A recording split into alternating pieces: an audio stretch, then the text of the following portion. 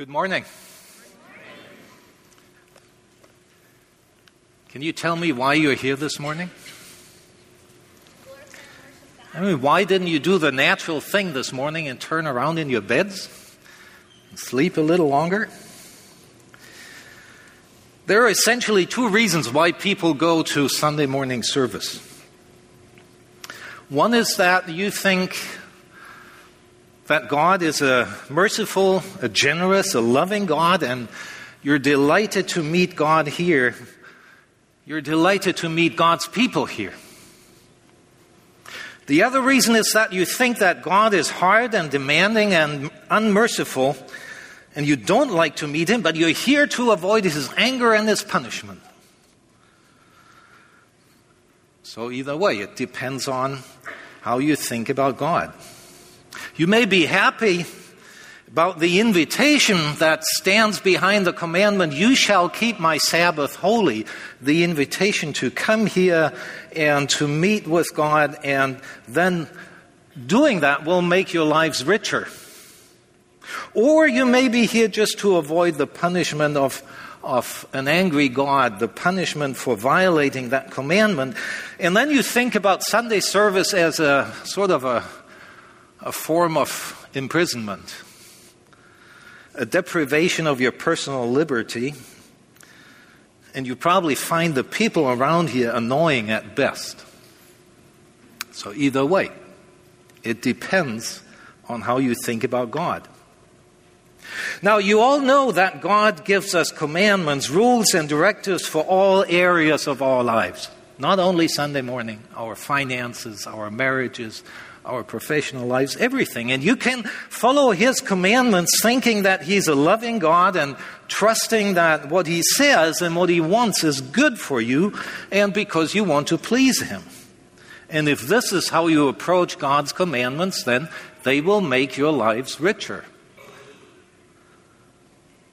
But you can also follow His commandments because you mistrust this God and you wish to escape His anger. And if this is how you approach His commandments, they will make your life narrow and miserable. Either way, it all depends on how you think about God. And so how do you think about God? Why are you here this morning? Jesus told His disciple a parable which deals with exactly this question, and where He shows us that your answer and my answer to this question is very important to be decisive over life and death. We find this parable in Matthew chapter 25, verses 14 to 30. Matthew 25, verses 14 to 30, and I would like to ask you to stand when I read the Word of God. You know, sometimes people think I'm Catholic. I'm not. Trust me. But how can we sit when God speaks to us? So here's what Jesus said. "For the kingdom of heaven is like a man who traveled to a far country, who called his own servants and delivered his goods to them. And to one he gave 5 talents, to another 2, and to another 1, to each according to his own ability. And immediately he went on a journey. Then he who had received the 5 talents went and traded with them and made another 5 talents. And likewise he who had received 2 gained 2 more also. But he who had received 1 went and dug in the ground and hid his Lord's money. After a long time, the Lord of those servants came and settled accounts with them. So he who had received 5 talents came and brought 5 other talents, saying, 'Lord, you delivered to me 5 talents. Look, I have gained 5 more talents besides them.' His Lord said to him, 'Well done, good and faithful servant. You were faithful over a few things. I will make you ruler over many things. Enter into the joy of your Lord.' He also who had received 2 talents came and said, 'Lord, you delivered to me 2 talents. Look, I have gained 2 more talents besides them.' His Lord said to him, "Well done, good and faithful servant. You have been faithful over a few things. I will make you a ruler over many things. Enter into the joy of your Lord." Then he who had received the 1 talent came and said, "Lord, I knew you to be a hard man, reaping where you have not sown and gathering where you have not scattered seed. And I was afraid and went and hid your talent in the ground. Look, there you have what is yours." But his Lord answered and said to him, "You wicked and lazy servant, you knew that I reap where I have not sown, and I gather where I have not scattered seed. Therefore you ought to have deposited my money with the bankers, and at my coming I would have received back my own with interest. Therefore take the talent from him and give it to him who has 10 talents. For everyone who has, more will be given, and he will have abundance. But from him who does not have, even what he has will be taken away. And cast the unprofitable servant into the outer darkness. There will be weeping and gnashing of teeth." Lord Jesus, we thank you for your word. We thank you that your word speaks into our lives and is the guidance for our lives. And we ask you, Lord, to open our hearts this morning and our ears, that we hear well and we understand what you want to teach us. Have mercy on us, Lord. Amen. You may be seated. A rich man goes on a journey. He leaves his servants with no specific instructions for what they should do with his property while he is abroad. Upon his return, he demands an account from every servant and wants to cash in any profit they made. 2 servants made a profit, and the master pays them a wage. One gained nothing, and the master punishes him severely for that. Such is the kingdom of heaven, says Jesus. A rich man goes on a journey. As he leaves, he entrusts his property to his servants. Upon his return, he wants to see what they did with it. 2 of them had boldly and confidently invested what their master had entrusted to them and had gained a good profit. Now, at this point, you want to understand some Greek background. The Greek word for gain means to create something, to create something new. And the word for interest originally means birth. New creation and birth is the context of what's being said here. So these 2 servants receive a rich reward for their diligence and faithfulness. Their master allows them to keep what he had entrusted to them and what they had gained. He invites them to enter into his joy, that is, to be part of the big party, the celebration of his return. One servant had not used his master's property in a fruitful way. He had let it lie in the ground wastefully. He's thrown out of the house. Such is the kingdom of heaven, says Jesus. So here we have 2 ways to tell the same story. First way to tell this story focuses on the master's greed of gain, on the master's demand for an account of his servants, on wages and punishment. This master is a hard man and he knows no mercy. The second way to tell the same story focuses on trust, confidence, creative generation of wealth, diligence, faithfulness of the servants, joy and generosity on the part of the master. 2 ways to tell the same story, and the difference between these 2 ways is so large that we want to turn to Jesus and say, "Now, Jesus, what is the kingdom of heaven like?" And you know what? Jesus would just smile at you and say, "It depends. It depends on you." So the master leaves the first servant with 5 talents.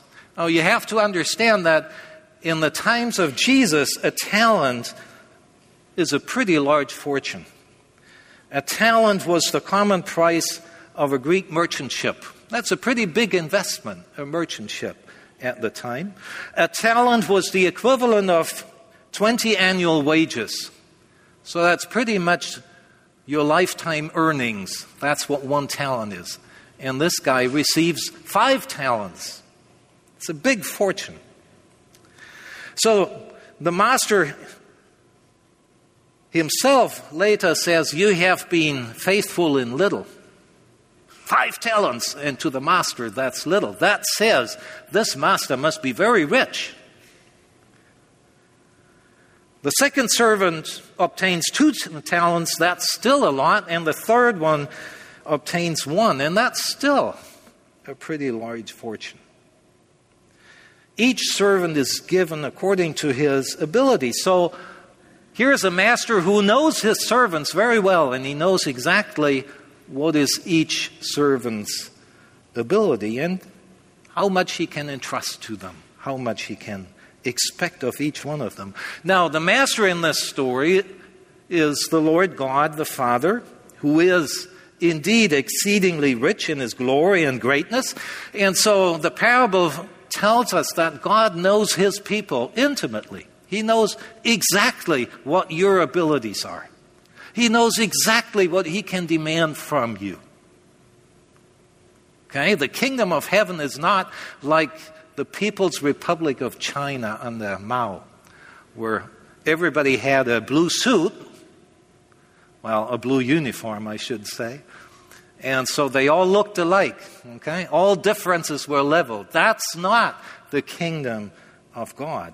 Different people have different abilities, and God knows that, and he knows how much he can entrust to each person and how much he can expect from each person. So the master entrusts a part of his property to his servants, and he wants them to work with that in order to make a gain. Now, he doesn't say so explicitly, but from the flow of the story, we learn immediately that this is what the servants understood.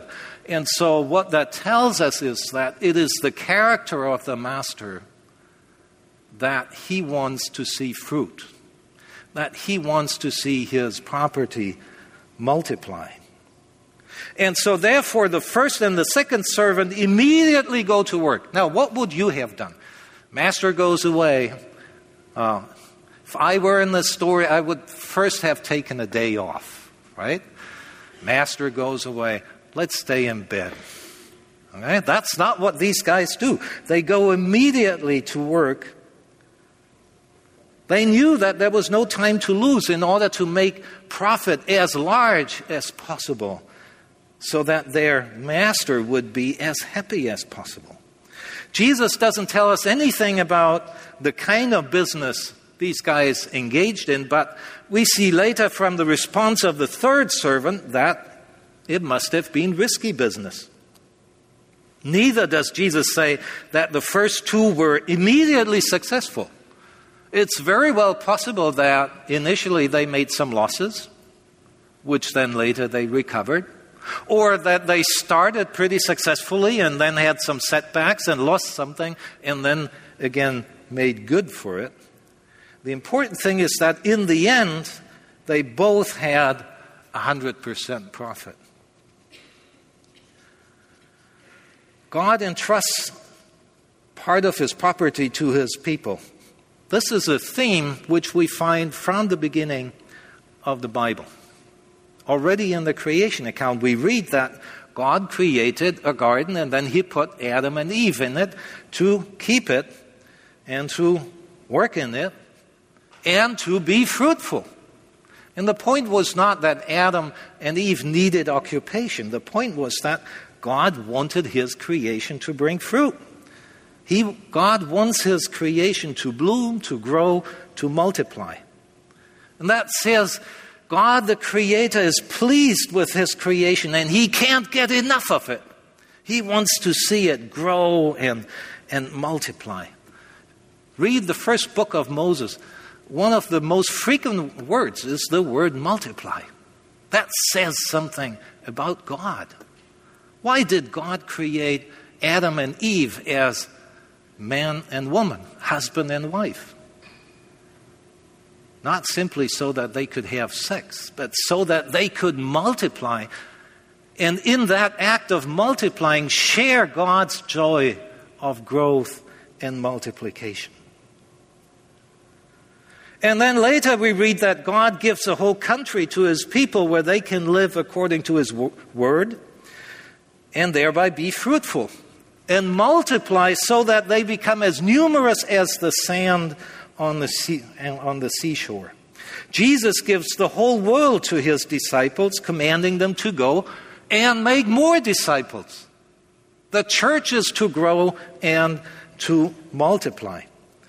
The whole Word of God tells us that he is delighted to see his people and his property do well and grow. You know, sometimes I hear people say, how is it possible to have children in this world? You know what? Only godless people can ask such an absurd question. God wants his creation to grow, to do well, to multiply. Martin Luther once said, if I knew that tomorrow time is over and the world will come to an end, I would plant an apple tree today. Well, not because he wanted to eat apples in eternity, but because when God came, he wanted to be ready and have fruit in his hands so that God would be delighted. So the point of the parable is not that God is greedy of profit. After all, he is already infinitely rich. The point is that God is delighted when his creation bears fruit. The point is that he wants his servants to invest what he has given to them so that the investment brings fruit and they can share in his joy of creation. Now, the first two servants obviously understood that. And so they go to work to make their master happy. And that means they must have incurred the risk of losing some, perhaps much, perhaps all of what their master had given to them. Anybody here who is in business? Raise your hand. Okay. If you are, and probably if you aren't, you know that where there is no risk, there is no gain. Right? Everybody knows that. It's the first law of business. Now, if this is true, then the servant's readiness to go to work and engage in risky business tells us something very important about their attitude towards their master, about their way, how they thought about their master, because they must have been aware of the possibility that they could lose what the master had given to them. It was risky business. They could lose their talents. And if they engaged in growth-producing business nevertheless, they must have had an idea of what would happen if the master came back and they would present him a loss. They would say, look, you gave me 5 talents, but sorry, market was bad, and I lost 3. And clearly they must have trusted in their master's grace and mercy in that case. They must have been sure that when he came back and saw that their investment had produced a loss, he would nevertheless acknowledge their work for his interest and reward them for that.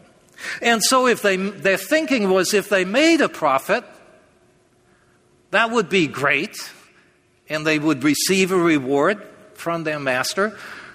But if they made a loss, that would also be okay, and the master would also reward them for that. And so the natural thing of thinking about their master in that way, the natural thing was to go to work, find a risky investment, and do it. Okay? Their diligence, their readiness to work hard, to incur risk, was grounded in their trust in their master's righteousness and goodness. Now, the third servant was totally different. The third servant did not trust his master. He knew equally well that his master expects fruit and gain from him. He knew equally well that in order to obtain that, he had to go and work hard and incur risk. But he had no faith in his master's righteousness nor in his mercy. He thought that when the master comes back, his master being a hard man, when he comes back and he made a profit, the master would take it all and he has nothing. But if the master comes back, he thought, and he made a loss, the master would punish him for that. And so if he goes to work, he's left with nothing.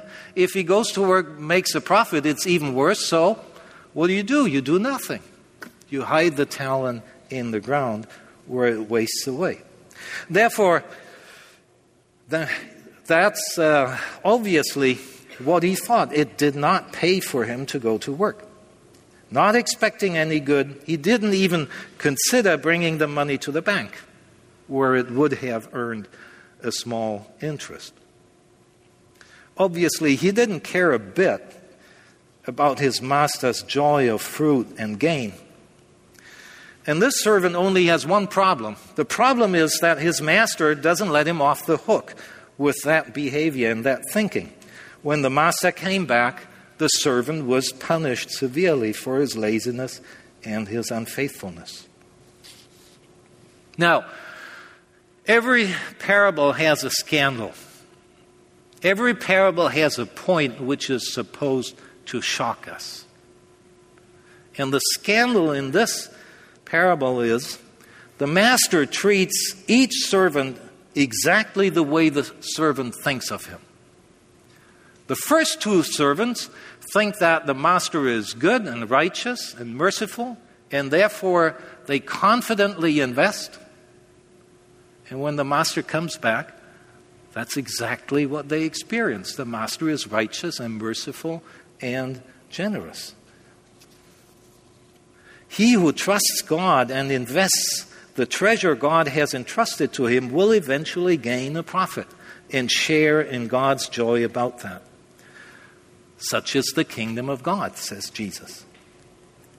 But those who mistrust God and regard him as a man or a person with a hard heart, one for whom it doesn't pay to go to work and incur risk, those will be punished relentlessly and thrown out of God's presence. He who does not trust in the goodness and mercy of God will invest nothing and lose everything. Such is the kingdom of God, says Jesus. It all depends on how you think about God. That God will demand an account of his people is one of the basic principles of the Bible. Jesus frequently spoke of the judgment of God. If you read this parable in the context, Matthew 24 and 25, those two chapters have a long discourse of Jesus.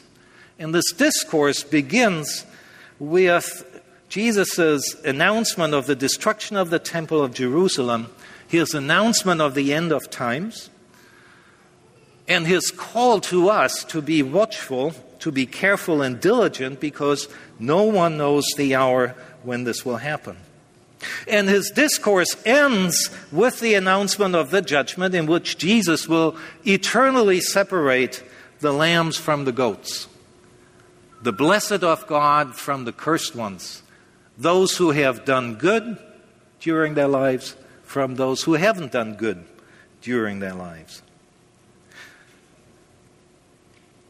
So we have the call to watch and we have the announcement of the judgment, and in the middle of this, we find this parable. And this position tells us something. It says, part of our being watchful, part of our being careful because we don't know when the Lord will come back, part of being that is to be very watchful over how we think about God, to watch our thoughts, to consider our thoughts about God. And at the other end, this position of the parable says, and the way how you think about God will determine where you're going to end up in the judgment. So we must be careful with our thoughts about God. We must not allow any doubts in the goodness and mercy of God to creep into our minds, because that will make us lazy and waste what God has given to us. We must cultivate our trust in God, our conviction that He is good and merciful and just, so that our faith in Him stays alive and grows, and we end up on the right side of the last judgment. So the principle is this: if you think that God is a loving and merciful God, then that will have an effect on your behavior. You will be able to incur risk trusting in God. You will be able to work with the treasure God has given to you, and you will experience that your labor and your investment will bear fruit. Now, this is not a promise of financial success. It's not a promise of good health forever. It is a promise of a life which is worth living in the eyes of our Lord. God will be delighted of you and will show you His mercy. But if you think that God is hard and mean and unmerciful, that will also have an effect on your behavior. You will hide out of fear everything God has given to you and let it waste away. God will be angry with you and give you no part in His joy. And so he who does not trust cannot gain. He who trusts gains a treasure. He who thinks wrongly of God loses everything. He who thinks rightly of God gains a life and great joy. And therefore, watch what you think about God. Watch why you are here this morning. Now, you may want to ask, but what kind of treasure has God given to me? Has God left a talent in my hands? The answer is that God has given to every one of us 2 talents, 2 treasures to work with and invest. 2 treasures which can yield fruit and profit bountifully if you invest faithfully what God has given to you. The first treasure is God's Word, His commandments, His rules for your life.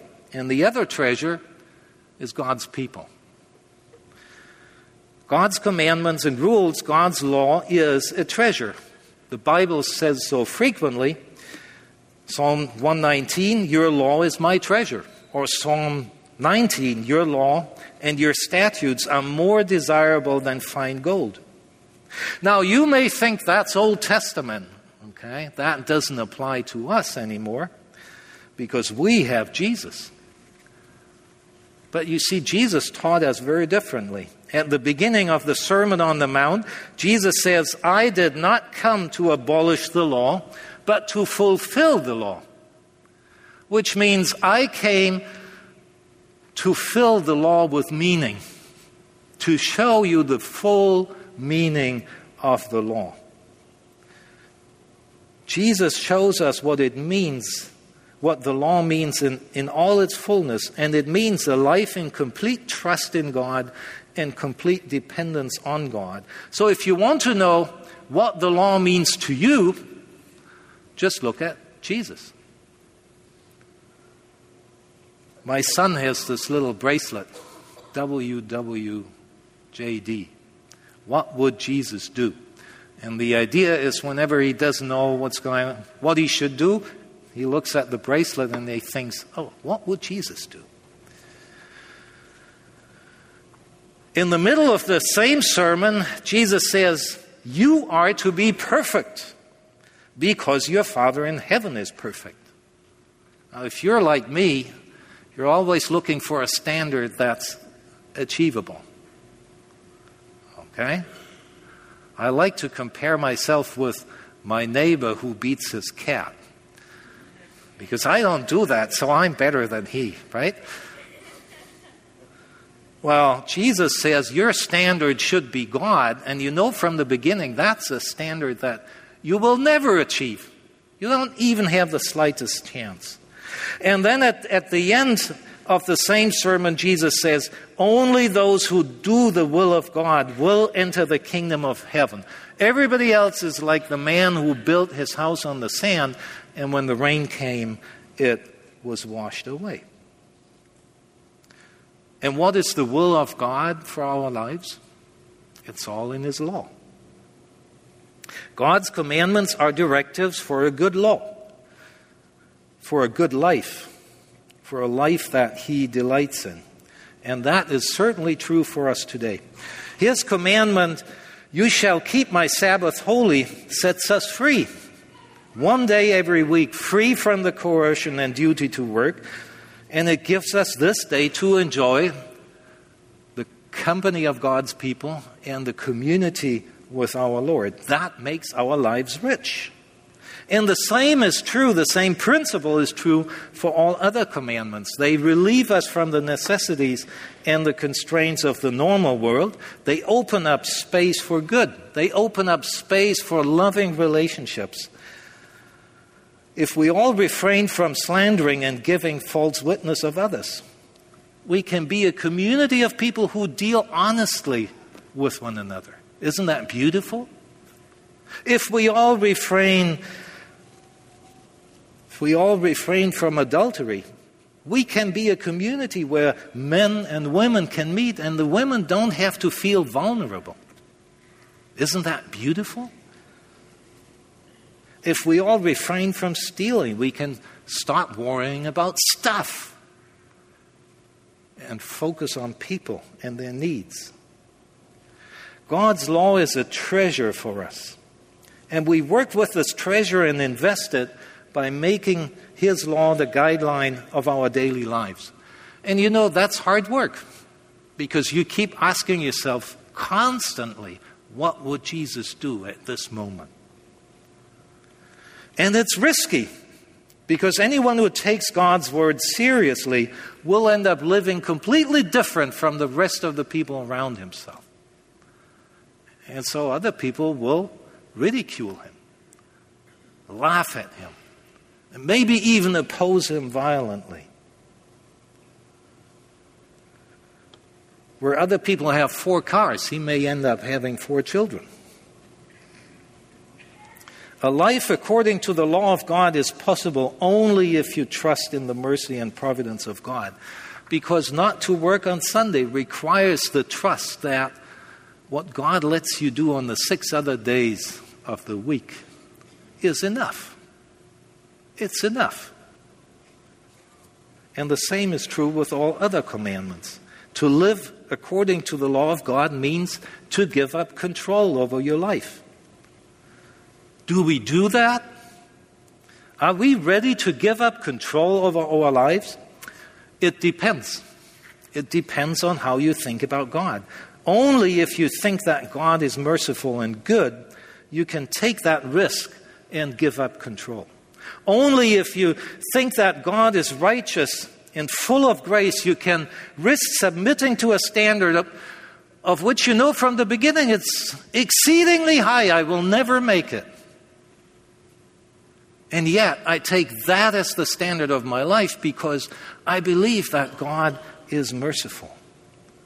Only if you're completely sure that your salvation is in the mercy and the love of God and Jesus Christ, and that it doesn't depend on how well you fulfill the law, only then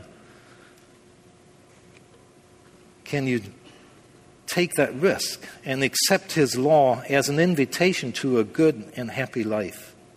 The promise is that everybody who does that will make the experience that the law of God is a treasure and yields much gain. Happy is the man who delights in the Lord's commandments. Psalm 112. And that will be a life which attracts other people. And that brings us to the other treasure that God has given us. And I want you to do me a favor. Could you please get up and turn around once? Just once. People, what you see is God's treasure box.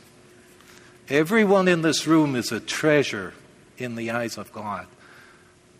You may be seated. a treasure in the eyes of God, a treasure that God has entrusted to you to work with it and invest it. And how do you do that? By loving these people. And not only these people, but also your neighbors and your friends and your colleagues and your fellow students and whoever God puts in front of your face. Love which puts their well-being above your own. Ephesians 2 says that God has prepared a multitude of opportunities for you to do good, to comfort people in distress, to strengthen the weak, to visit the sick, to help those in need, to invite strangers. All the things Jesus talks about when he talks about the last judgment. We invest this treasure by taking responsibility for other people. And that is hard work. It requires time, it requires effort, and it is risky. Loving another person requires that you open up to him. And he may not love you back. That makes you vulnerable. Loving others means that you take sides with the weak. And the danger is that the weak exploit you and the strong oppress you. That's why it's risky. Loving other people means to give up the control over our lives. Do we do that? It depends on how we think about God. Only if you think that God is good and loving, you will look for opportunities to give his love to other people. And when others react to that and turn to God, that is the fruit that God enjoys and that makes your life rich. Only if you rely firmly on God's loving provision for yourself, you can put your own well-being below that of other people. If you take responsibility for another person, you will necessarily become guilty of him. There's no other way. Parents know what I'm talking about. We love our children. We educate them and raise them as best as we can. And yet, we're sure to be guilty of them because they're not what we dream of. They're not what we think. The other person will always remain the other. And therefore, we're sure to wrong the other, even if we love him. And only if you know that God is merciful and forgives us, you can risk taking responsibility out of love for another person. So 2 treasures God entrusts to us, his word and his people. 2 treasures which are related to each other. We need brothers and sisters who lovingly help us accept God's invitation to a good and rich life under his law. We need brothers and sisters who help us make God's law the standard of our daily life. And where this happens, the community of believers becomes ever more beautiful, ever more attractive, and multiplies. And this can happen only if we take loving responsibility for one another as brothers and sisters. If you think that God is mean and hard and unmerciful, you will surely take his law to judge others and to make yourself look superior to them. If you think that God is good and merciful and loving, you will not abandon your brothers and sisters, seeing that there is sin in some parts of their lives. You will admonish them. You will correct them, not in order to show that you're better, but in order to bring them into the kingdom of God. You will not threaten them with punishment, but encourage them to trust God. Not to do that, not to correct your brother or your sister, would be cold indifference. Terrible indifference, the opposite of love. To admonish them and to correct them is risky because they might punch you right into your face if you do that. But if you trust in the love and goodness of God, I'm sure you can take that risk. knowing that your brother and sister is a precious treasure of God, and that God desires to see fruit in your life and in their lives. So God entrusts His Word and His people to us. And we have to make a decision. We can let these treasures lie waste. And that would be the ultimate and sure proof that you have no trust in God. Or we can apply God's law to our lives, and we can take loving responsibility for His people, and that would be the ultimate and sure proof that you trust in God. God will forgive us all mistakes we make in that process. He will celebrate His joy with us, even if what you have gained is quite small. So trust in God, and you will invest the treasures He has given to you, even if the risk is great. And then one day God will say to you, "Well done, you good and faithful servant. Come, I will give you much more, and enter into my joy." He who trusts God will gain a treasure. Such is the kingdom of heaven. Amen.